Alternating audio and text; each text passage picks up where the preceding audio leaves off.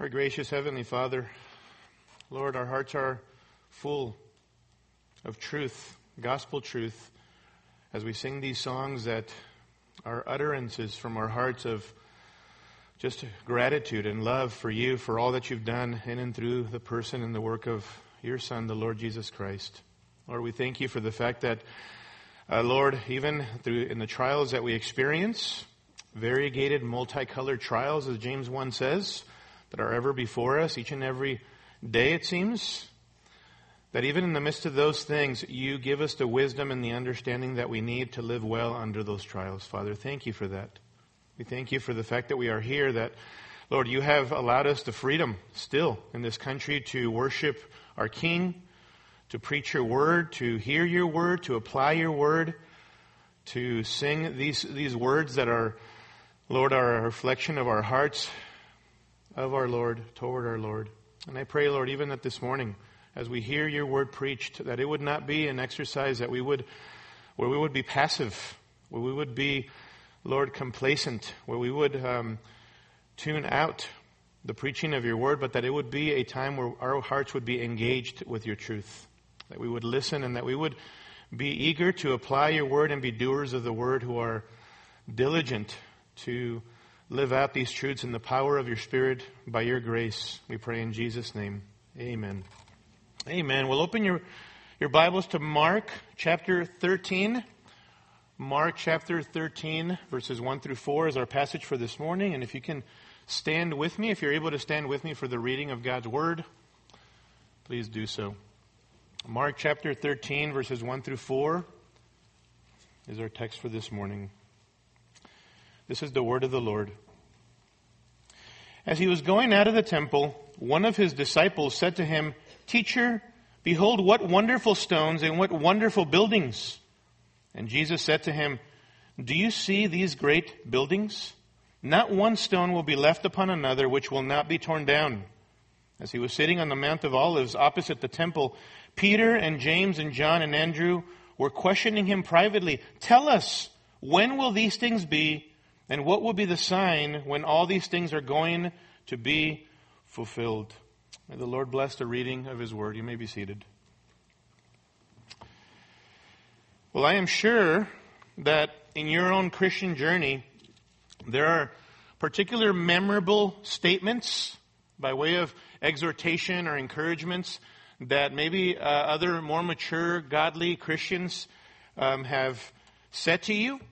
Ways that they've exhorted you or encouraged you, maybe to just keep you going on in the Christian life, keep you encouraged, keep you walking in victory and all of that. And maybe as you think about your Christian journey, your Christian walk, you remember those slogans, those statements from these older godly Christians.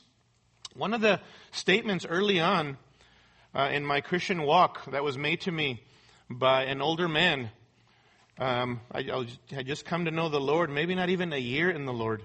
And he said this to me during a time when we were talking about the sovereignty of God over all of the affairs of human history, even my own personal life and everything that God had allowed to take place in my life. He said this to me early on. He said, "Kempis, sound doctrine leads to sound living." Sound doctrine leads to sound living. And at the time, as a baby believer, I still had the eggshell on my head from just having been hatched in the Lord, so to speak. Even as a baby believer, I didn't quite understand the statement. I knew that doctrine referred to teaching and sound. He explained it was healthy teaching leads to healthy living is what he meant. I didn't really understand the full significance or ramifications of that. But as I walk with the Lord, and as I've seen so many of my friends, or at least former friends, walk away from the Lord over the years, and even deny things that they claim to have believed in their own Christian walk, that statement has become more and more significant to me and really has solidified and crystallized in my heart the importance of that statement, that sound doctrine, healthy teaching, leads to sound living. And the only thing that how I would change that and modify it slightly would be to say this: sound doctrine or healthy teaching, when applied, leads to sound living. When applied. Because so many Christians, all of us, can be so deficient in the way that we don't apply truth to our lives. But how true it is. Sound doctrine, healthy teaching, when applied, leads to sound living. Amen? It is a very true statement. Doctrine, teaching, theology, if you will, the Word of God is very important, super important for our lives, especially these days, for us as believers. Sound doctrine is so important to be putting the right kind of truth, healthy truth in our thinking. Especially these days. You need to know, especially you young people, but for all of us, but especially for you kids and young people, you need to know what you believe and why you believe it. You need to know what you believe and why you believe it from the Word of God, the Bible, more than ever before. So doctrine is utterly important. And along these lines, along the lines of the value of sound doctrine, there are so many different doctrines that are so utterly important. Some of them essential, of first importance, if you will. Some of them secondary, but they're all important. All doctrine in the Scriptures is important. And one of the important doctrines for the Christian to study is the doctrine of eschatology. The doctrine of eschatology. Eschatology comes from the Greek word eschaton, meaning last or end or final things. And so eschatology, the doctrine of eschatology is the doctrine of the end times, of the last days. Eschatology deals with the future matters of life. It refers to the ultimate climax of all things in God's creation. It's pertinent for us on two different levels. On a personal level, it answers the question for you, what happens after you die? What happens after I die? And on a corporate level, it answers the question, where is everything headed and how will everything end? That's the doctrine of eschatology. It answers those questions for us. Now listen, I'm aware that for some people, eschatology is a topic that is kind of an awkward sort of topic. For some people, eschatology is a topic to avoid. Either they view the subject as too difficult, maybe too confusing, maybe too complicated to study. Or on the other hand, they don't even want to think about this issue of eschatology. Maybe they're scared. Maybe they don't want to deal with the realities that the doctrine of eschatology would have them deal with or address in their own personal lives and the implications of those things that Scripture speaks of concerning eschatology or the last days. But wherever you may be on the spectrum this morning, I want you to consider that eschatology is very important for at least 6 reasons. Okay? Let me give these reasons to you. At least 6 reasons why you should be interested in studying eschatology, and you should get into God's Word and dig deep about eschatology. First, it's important because it's in the Bible. Eschatology is a doctrine that the Bible teaches. The Bible teaches about the end times, about the last days. And so if it's in the Bible, obviously we need to study everything that God says. It's important to God if it's in His Word, and it should be important to us. Amen? Secondly, eschatology is important because it's connected to prophecy. To prophecy. And prophecy, in case you haven't noticed, is all over the Bible. And so you need to deal with eschatology if you're going to understand biblical prophecy and the fulfillment of God's promises.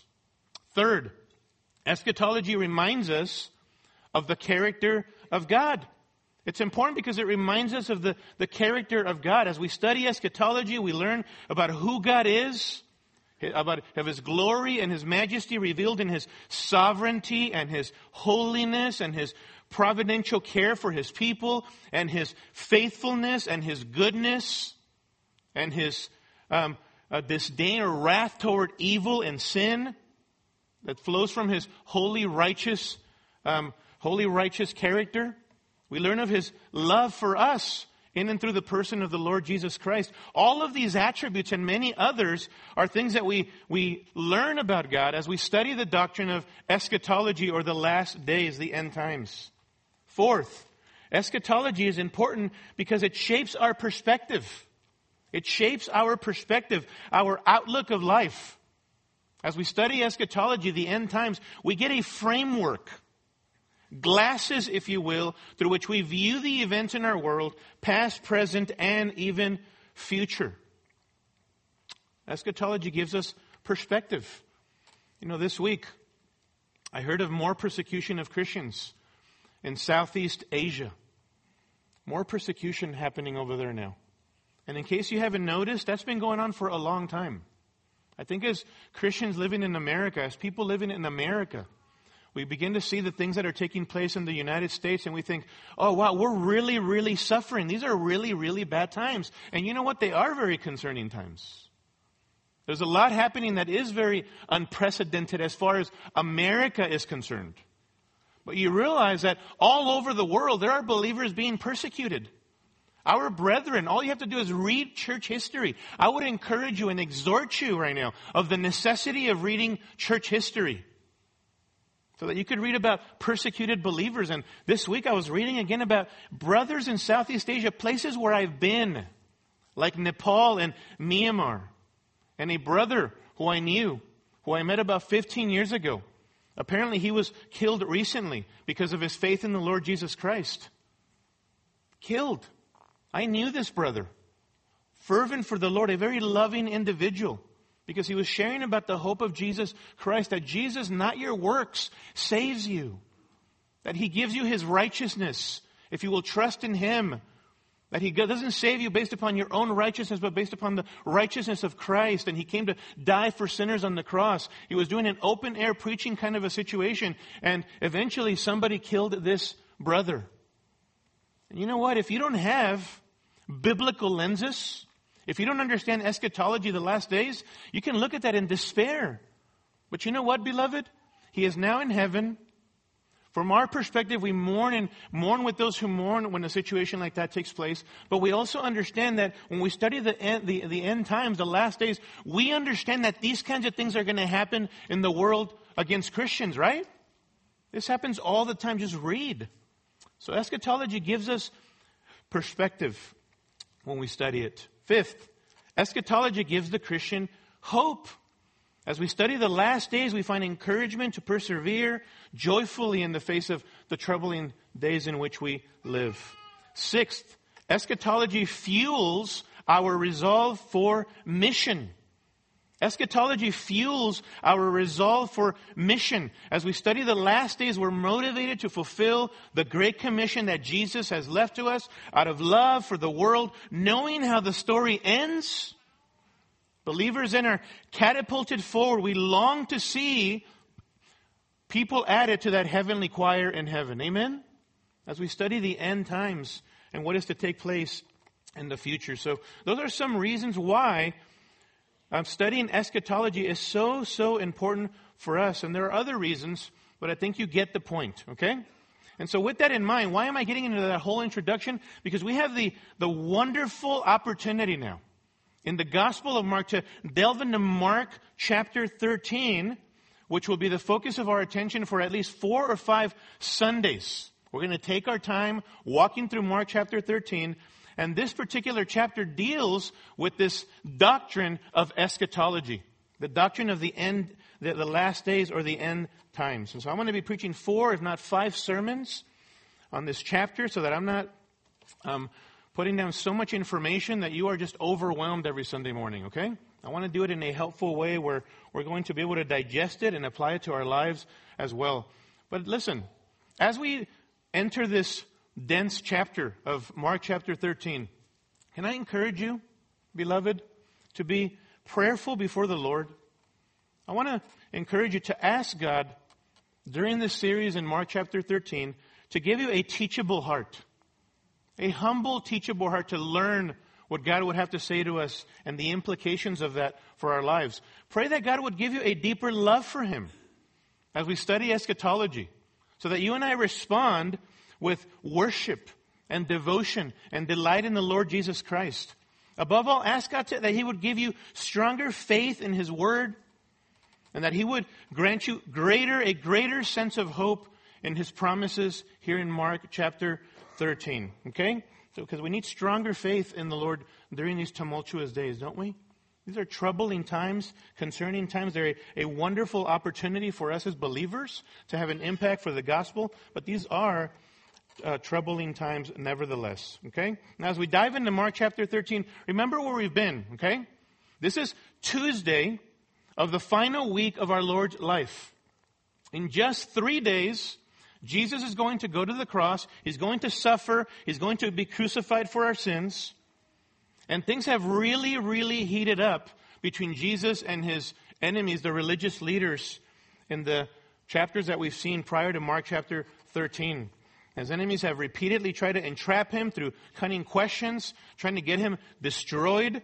And Jesus has not only shut them down, but Jesus has gone on the attack to prove to them, as if he hadn't proven already through his wonderful words and powerful works, that he is the Son of God, that he is God himself, as the Father is God. And he has also called out their corrupt character and hypocrisy. Now listen, Mark doesn't include this, but it's important to note as we come into Mark chapter 13, that also Matthew 23 has already happened by now. The parallel account of Matthew 23 tells us that Jesus culminated his interaction with the religious leaders, his enemies, by pronouncing a series of 8 woes against them, where he publicly condemns them for their hypocrisy. These religious leaders, because they were false spiritual leaders leading the people astray. So Jesus has pronounced 8 woes against them, and this he did out of righteous indignation because he cares about the people. But he also did it out of a deep sense of love and sadness for the nation of Israel specifically. Jesus mourns for these people. Listen to the heart of Jesus in Matthew 23 and verse 37, which, as I said, has already taken place by the time that you go into Mark chapter 13. Listen to Matthew 23, verse 37. Jerusalem, Jerusalem, who kills the prophets and stones those who are sent to her. How often I wanted to gather your children together, the way a hen gathers her chicks under her wings, and you were unwilling. Behold, your house is being left to you desolate. For I say to you, from now on you will not see me until you say, blessed is he who comes in the name of the Lord. Hear the words of Jesus. He loves these people. He's mourning for these people. He knows what is coming upon them. He knows that there have been prophet after prophet after prophet over decades and centuries warning the Israelites of God's coming judgment. And Jesus now is mourning for these individuals. And so now, on the heels of that, he begins his teaching concerning the future, concerning the last days. And really, the purpose is twofold. On the one hand, I think we're going to find that his disciples should be comforted and encouraged, although not initially, by what they hear. But this is for their comfort and, beloved, for our comfort as Jesus begins to teach about the future here. But mark it. Also, the other purpose or goal here is that as we are confronted with the things that Jesus speaks about here in Mark chapter 13, we would be cautioned and warned that if Jesus is returning, we better be ready for his return, right? And so think about that. These words are going to be a huge encouragement for those who have put their trust in the Lord Jesus Christ.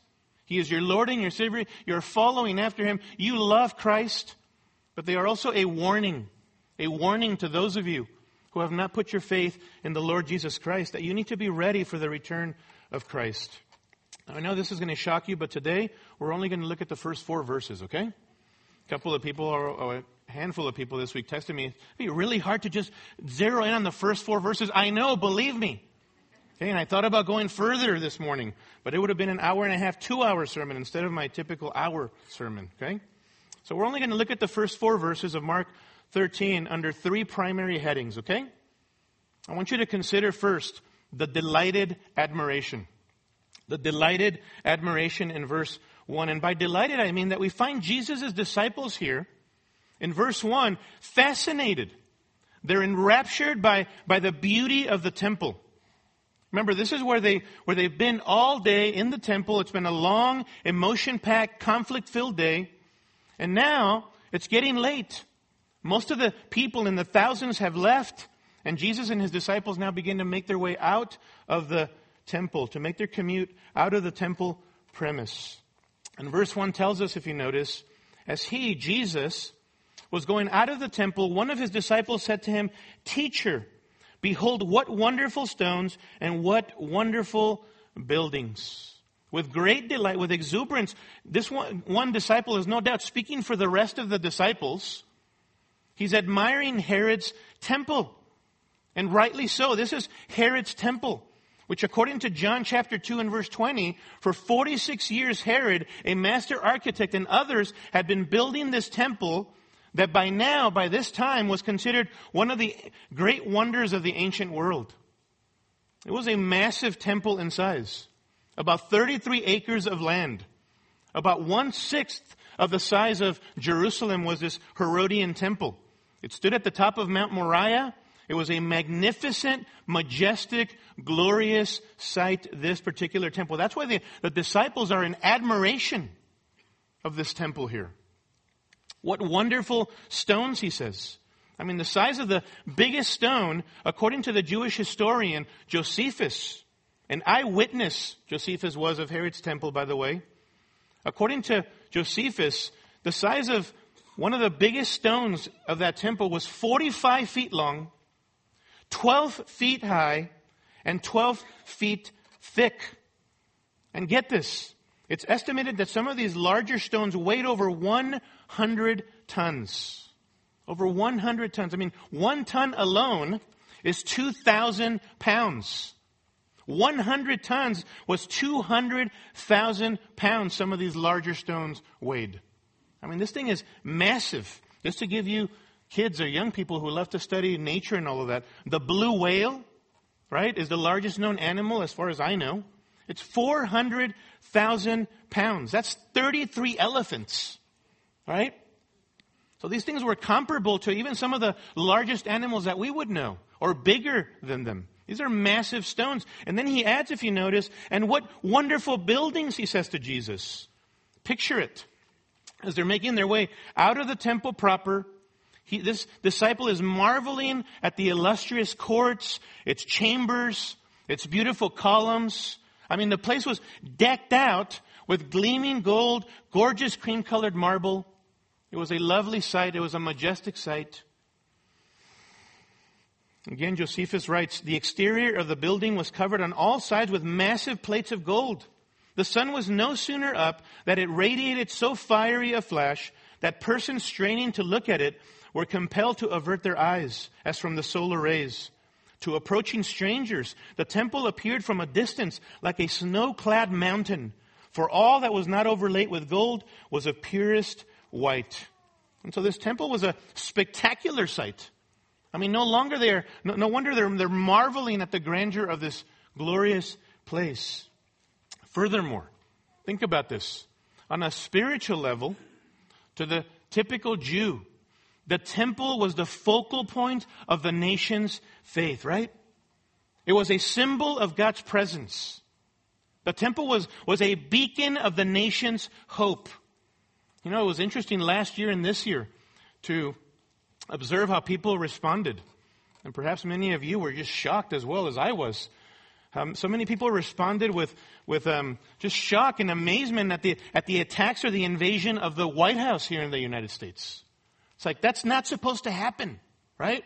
That's why people were amazed. That is not supposed to happen to the White House of all places. Why? Because the White House is a symbol of national stability and of the sovereignty of the United States.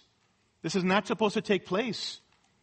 Well, think about this. In a greater way, the temple was that, and even more than that. And that's why what comes next that Jesus says to the disciples is such a shock to them here. We move from the delighted admiration to the disturbing prediction. Notice this, the disturbing prediction in verse 2. And Jesus said to him, do you see these great buildings? Do you see these great buildings? Megalos. Literally, do you see these mega buildings? He asks. Jesus is not only agreeing with this disciple about the grandeur of the temple, but also setting him up for the disturbing prediction that he now gives. Not one stone, Jesus says, will be left upon another, which will not be torn down. Oh, this is troubling to them. Jesus is saying, you see this majestic temple with all of its glory, with all of its beauty, with all of its wonder, it's going to get wiped out. Do you see the double negative there, by the way, in verse 2? Not one stone, which will not be torn down. That double negative there emphasizes the certainty of what's to happen. This is certain. This is not Jesus giving a suggestion here. This is it's possible that this is going to happen. This is a declaration by Jesus of something that is absolutely, without a shadow of a doubt, going to happen. Wow. When Jesus speaks of the future, he is absolutely accurate, isn't he? I heard this week of another so-called pastor, really a false teacher, who was exposed again for living a double life. Yet another guy confessing this, to having been living a double life for years. And apparently this guy, one of the reasons why the media went after him was because this guy had predicted the outcome of the recent elections, and he was not accurate on that. I mean, he really had only two choices, for crying out loud, right? If you're going to try to do this, I mean, this is a good way to do it, I suppose. And he was wrong even there. Well, thankfully, Jesus isn't like that, right? When Jesus tells us what the future holds, he is absolutely accurate. Our Lord's eyes on the future is with a 20/20 vision. And so he declares with exactness here, with precision, what is to transpire in the future, and he never makes mistakes. Now, what does our Lord predict? In short, the absolute destruction and desecration of the temple of Jerusalem. The absolute destruction of the temple of Jerusalem. Now, you need to understand how shocking, how amazing this is for the disciples in a negative kind of way. Because of the Jewish expectation. Because of the common Jewish expectation. The common Jewish expectation was that as soon as the Messiah would arrive, he would be a sort of political conqueror, a political ruler who would rescue Israel from, in this case, Roman oppression. That's who they were expecting. And not only that, but then return Israel back to its former glory. That was the common view of the Jew of Jesus' day. They were awaiting a political conqueror. That's why back in Mark 11, as we saw, people were hollering, Hosanna, Hosanna, blessed is the coming kingdom of our father David. Hosanna literally means, Lord, save us now. That was a cry for deliverance, for salvation, but not from their sins. It was from Roman oppression. That's what they were awaiting. And so for the common Jew, their expectation was that the Messiah would be a political revolutionary. But the disciples believe that Jesus is more than that by now. They believe that he's more than that. They believe he is the Son of God, though they're still trying to understand all of that and grasp the significance of that. The disciples believe that Jesus is the Messiah. They believe that he's the Messiah. And so because of that, they believe, listen to this because this is significant. They believe that now the time had come for Jesus to usher in his earthly kingdom as the Messiah.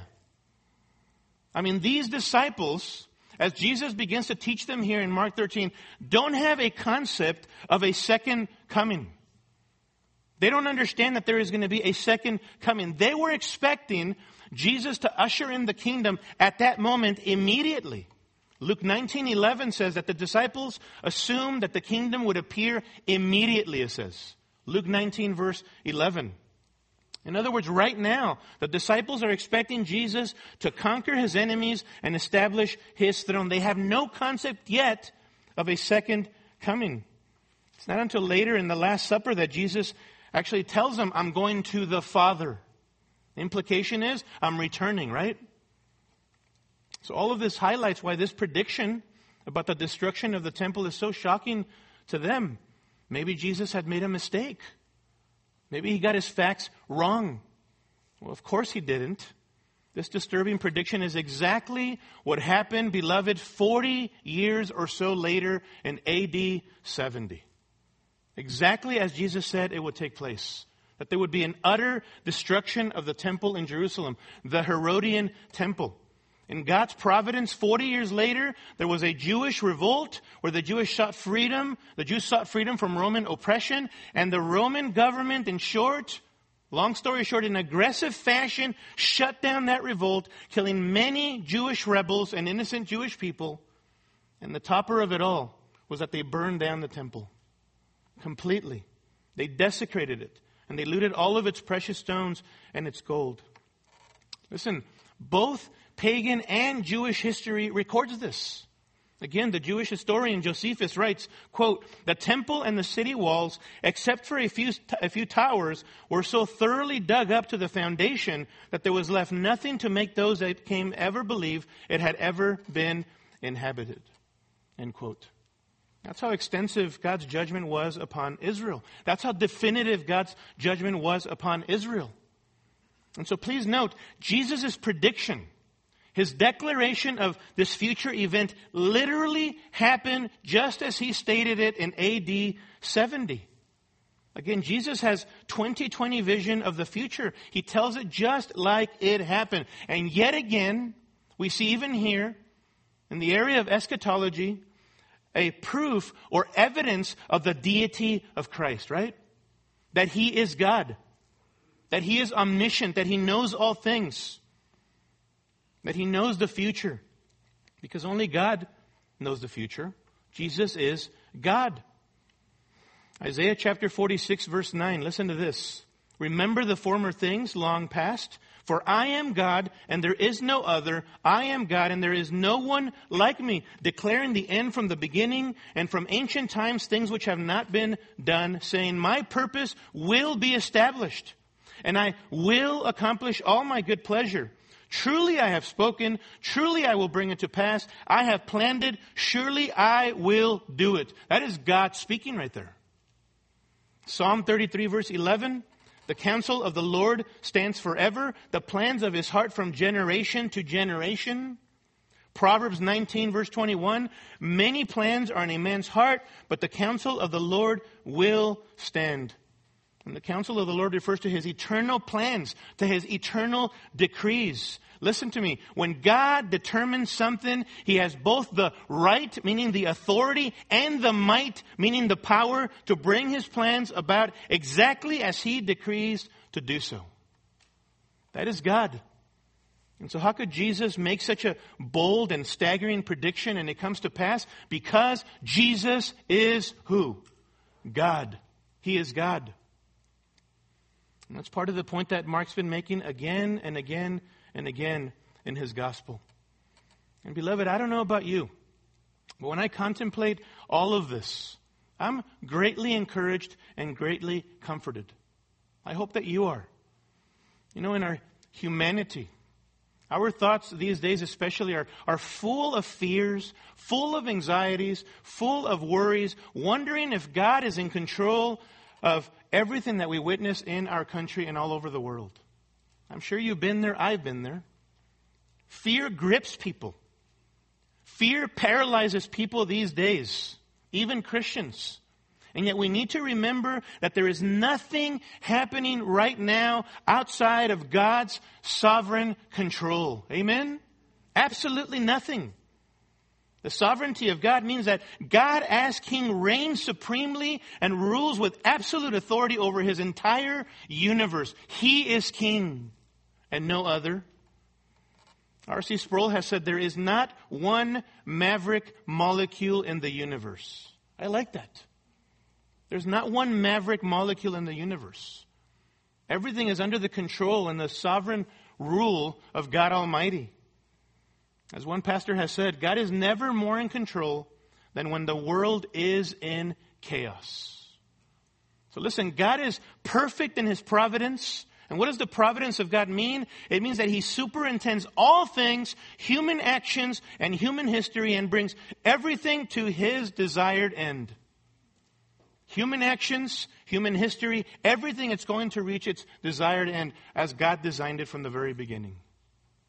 Even if to us it doesn't seem like that. You want to personalize this? You want to personalize this morning? There is nothing going on in your life right now. And there's nothing going to happen in the future that can ultimately thwart God's plans for you and I who are in Christ Jesus. Isn't that such a comforting reality? Such an encouragement? So I've had people ask me questions, something along this line. Pastor, how does this all work? How does this sovereignty of God and providence of God thing all work? Sometimes I feel like I've messed up my life. I've blown it. I made way too many mistakes. How does this all work? Listen, take comfort. Take comfort. There is in Scripture the revealed will of God, and then there is the secret will of God. There is the revealed will of God, what God has revealed to you in His Word that He wants you to do. Sometimes you follow it, sometimes you fail. We are all absolutely imperfect people. That is the revealed will of God that we imperfectly keep in our fallenness. But then there is the secret will of God, the sovereign will of God, if you will. That which you and I don't fully know that God has decreed for each of us, that one day future we will fully know. And listen to me, that secret, sovereign will you cannot touch or thwart in an ultimate way. That's why Spurgeon said the sovereignty of God is the pillow upon which the Christian lays his head. It's a comfort doctrine. It's an encouraging doctrine. I'm comforted by that.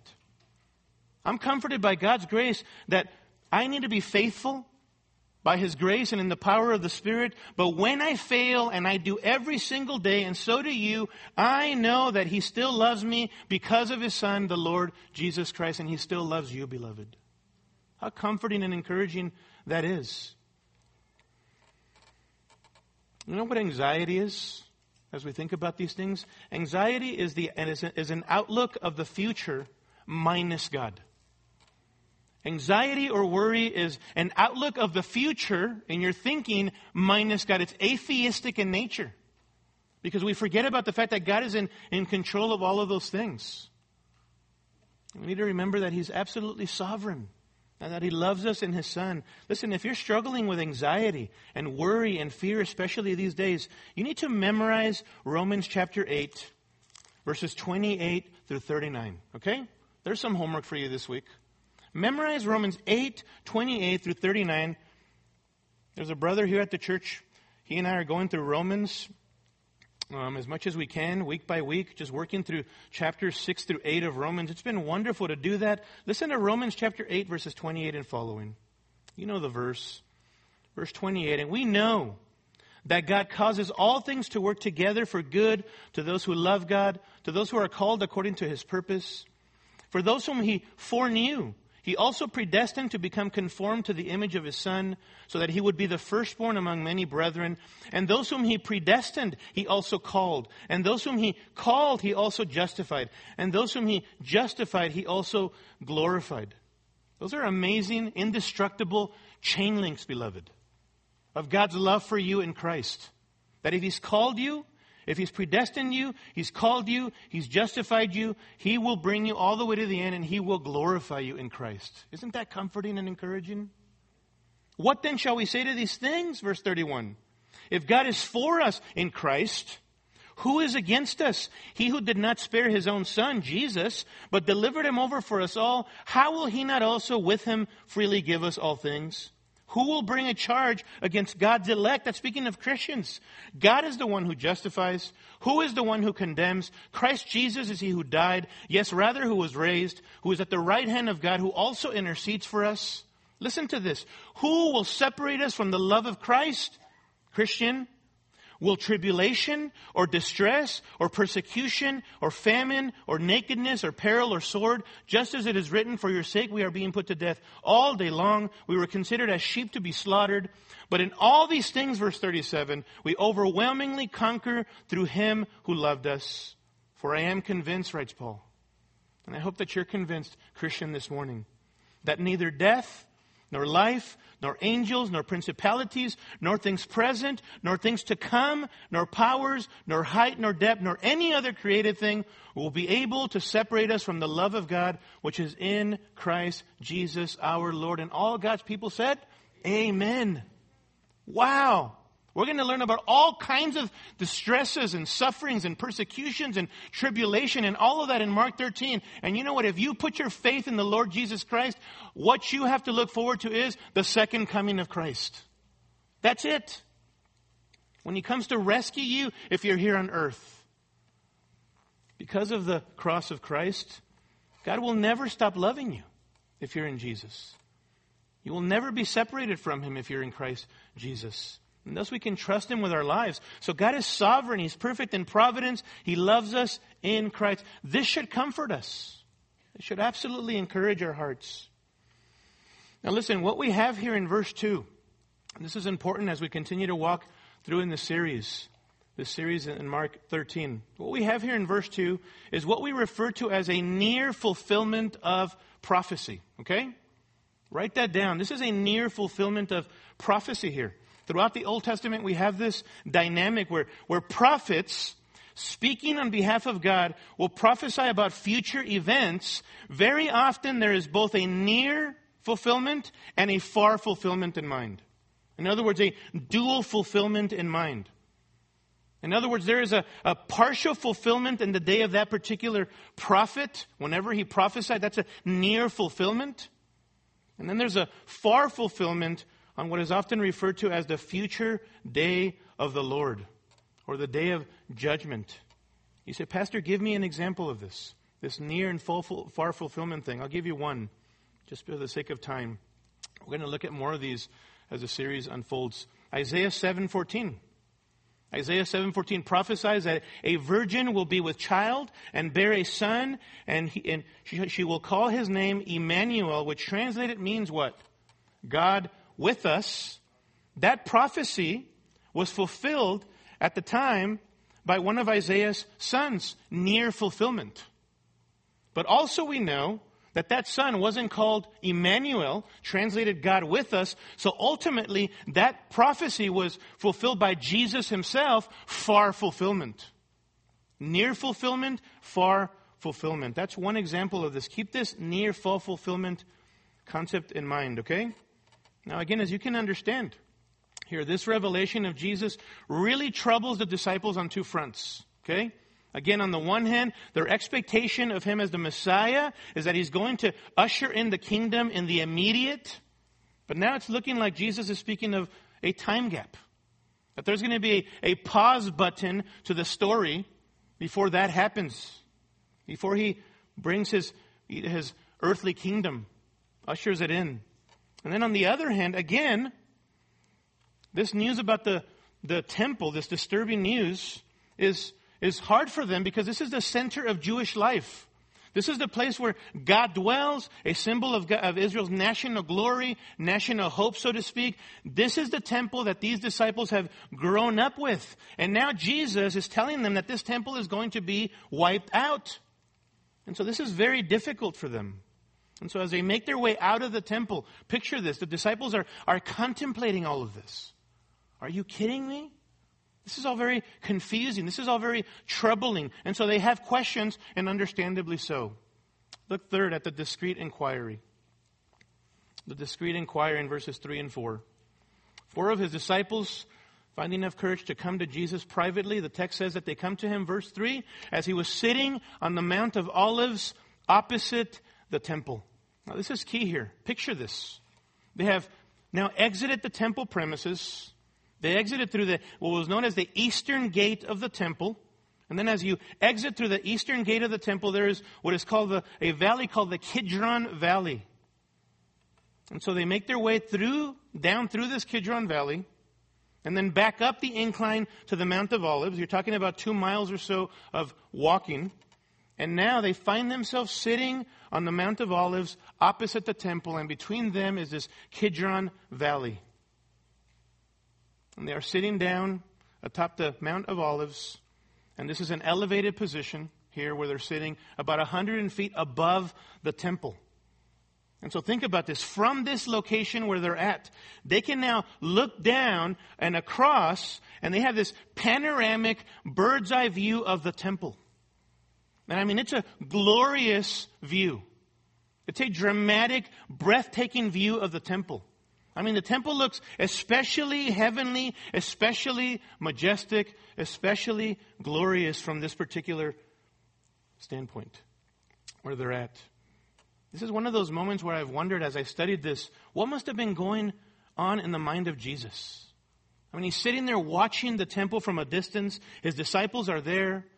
I mean, he's thinking about everything that's transpired that week. He's thinking about the fact that just in 3 days, he's going to die for sins. He's going to be buried. He's going to rise from the dead. I mean, what must have been going through the mind of our Lord Jesus, sitting there contemplating his final days on earth before his death? Remember, Peter is Mark's eyewitness.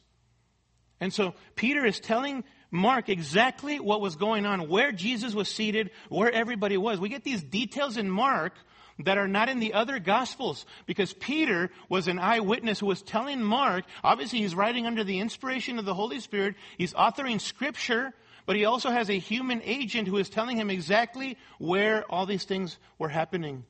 Details that we don't get in the other Gospels. And so with this panoramic view in mind, look at verse 3. Peter and James and John and Andrew come to Jesus, and the text says that they were questioning him privately. Back in Mark chapter 1, these are the 4 disciples who were the first who left everything to follow after Jesus. And you know, Peter, James, and John, they're the inner circle, those closest to Jesus, who received privileged information and privileged experiences from our Lord. And so these 4 come to our Lord, and they want to know the details. Lord, give us the scoop. The temple destroyed? What is this all about? Not one stone left on top of another? Explain. And as they contemplate all of this, they want 2 primary questions answered. Look at verse 4. Tell us, by the way, that's a command. They are so moved by what Jesus has just revealed that they are demanding answers from the Lord. That's how disturbed they are by all of this. Tell us, when will these things be? And what will be the sign when all these things are going to be fulfilled? Now notice something right off the bat there. These disciples took Jesus' prediction about the destruction of the temple literally, didn't they? They didn't allegorize or spiritualize what Jesus says. That is very, very important. They take his words literally, and they want to know when these things will take place. In other words, what is the timing of all of this? Again, they were thinking that the Messiah, Jesus, would usher in the kingdom right there immediately, establish his kingdom. So they want to know, what is the timing of all of this? And they also want to know the what. How will we know when the time is near? What are the signs of the end of the age? And that's key, by the way. In Matthew's parallel account, Matthew gives evidence that the disciples understood that Jesus was talking about future events, the end of the age. Now that first question, the when, he almost completely ignores, as we're going to see in the Olivet Discourse. Though toward the end of the chapter in verse 32, he does say, but of that end or hour no one knows, not even the angels in heaven, nor the Son, but the Father alone. He virtually ignores that first question in the Olivet Discourse, as we're going to see in the weeks ahead. But the second question, the what, is almost exclusively what Jesus focuses upon in the Olivet Discourse, which is what verses 5 through 37 are all about. There are parallel accounts for the Olivet Discourse. I've already alluded to Matthew chapters 24 and 25. Matthew 24 and 25 gets more extensively into the Olivet Discourse. And then Luke 21 verses 5 through 36 also records these words, the Olivet Discourse by our Lord. But the Olivet Discourse, mark it, is the second longest message or sermon given by our Lord, that privately to his disciples. The longest being the Sermon on the Mount, which was given publicly to the multitudes. Okay? And as I said, the setting for this sermon is at the top of the Mount of Olives, across the Kidron Valley, some 150 to 160 feet above the majestic temple of Herod. Jesus is there, and he's going to utter these words about the end of the days, the last days to his disciples. And what is the theme? The last days, the end of the age, according to Matthew's account. And what is the purpose? It's for our encouragement, brothers and sisters. For those of us who put our faith in the Lord Jesus Christ, we do find encouragement, as we're going to see in Mark chapter 13. But make no mistake about it as well. It's also for warning and for cautioning about the coming day of judgment that is imminent, the imminent return of Jesus Christ. And I just want you to notice this as we close, okay? Just notice this. We're going to keep emphasizing this again and again. But look at chapter 13 and verse 28. Now learn the parable from the fig tree. This is Mark 13:28. Now learn the parable from the fig tree. When its branch has already become tender and puts forth its leaves, you know that summer is near. Even so, you too, when you see these things happening, recognize that He is near, right at the door. Truly I say to you, this generation will not pass away until all these things take place. Heaven and earth will pass away, but my words will not pass away. But of that day or hour no one knows, not even the angels in heaven, nor the Son, but the Father alone. Here it is. Ready? Take heed. Keep on the alert, for you do not know when the appointed time will come. It is like a man away on a journey who, upon leaving his house and putting his slaves in charge, assigning to each one his task, also commanded the doorkeeper to stay on the alert. Therefore be on the alert, for you do not know when the master of the house is coming, whether in the evening, at midnight, or when the rooster crows, or in the morning, in case he should come suddenly and find you asleep. What I say to you, I say to all, be on the alert. Speaking of the imminent return of Christ, that it can come at any point in time. And so as we study these words in Mark, please remember that. The greatest takeaway for those of you who have not given your lives to the Lord Jesus Christ, who have not trusted in Him as your Lord and Savior, is that you need to be ready for the coming of Christ. And the way that you can do that is to come to the foot of the cross, drop down your weapons against your Creator, and give your life to Him. Repent of your sins. Put your trust in the Lord Jesus Christ as your Lord and Savior, that you might be ready for the coming King. I'm really excited, beloved, about getting into verses 5 through 37, okay? And we could do it this morning, but some of you are already hungry or ready to go for your whatever cups of coffee you want to go get, right? But as I encouraged you at the beginning, please make this a prayerful time during the series. Pray that God would give you a soft and teachable heart. Pray for a greater view of Him, of His faithfulness, of His providence, of His love in Christ Jesus. And as we face troubling, tumultuous days, listen, pray that God would strengthen your faith. And pray that He would deepen your love for your Lord and Savior. Amen? Let's pray. Father God, Lord, thank you. Thank you for the Olivet Discourse. Thank you for the fact that our Lord Jesus, with His disciples, gave them words concerning the future that would bring great comfort to them as they look back. After He ascended, they would look back and remember the fact that He would be returning. Lord, I pray that we would find these words comforting as well in the weeks ahead. Father, I pray for those who do not know You, who have not been reconciled to You, their Creator, who have not trusted in the Lord Jesus Christ. Father, I pray that this series would be a time where they would really reflect upon their need to be restored to a right relationship with You through Jesus Christ. Father, do this amongst us in the weeks ahead. Father, humble us, strengthen our faith. These are concerning times, but they are times of great opportunity. We will only seize upon those opportunities that we have to fulfill our mission as we find the grace that You give, as we are empowered by Your Spirit. Help us to do that, Lord. In Jesus' name we pray. Amen. Scripture quotations taken from the New American Standard Bible. Copyright by the Lockman Foundation.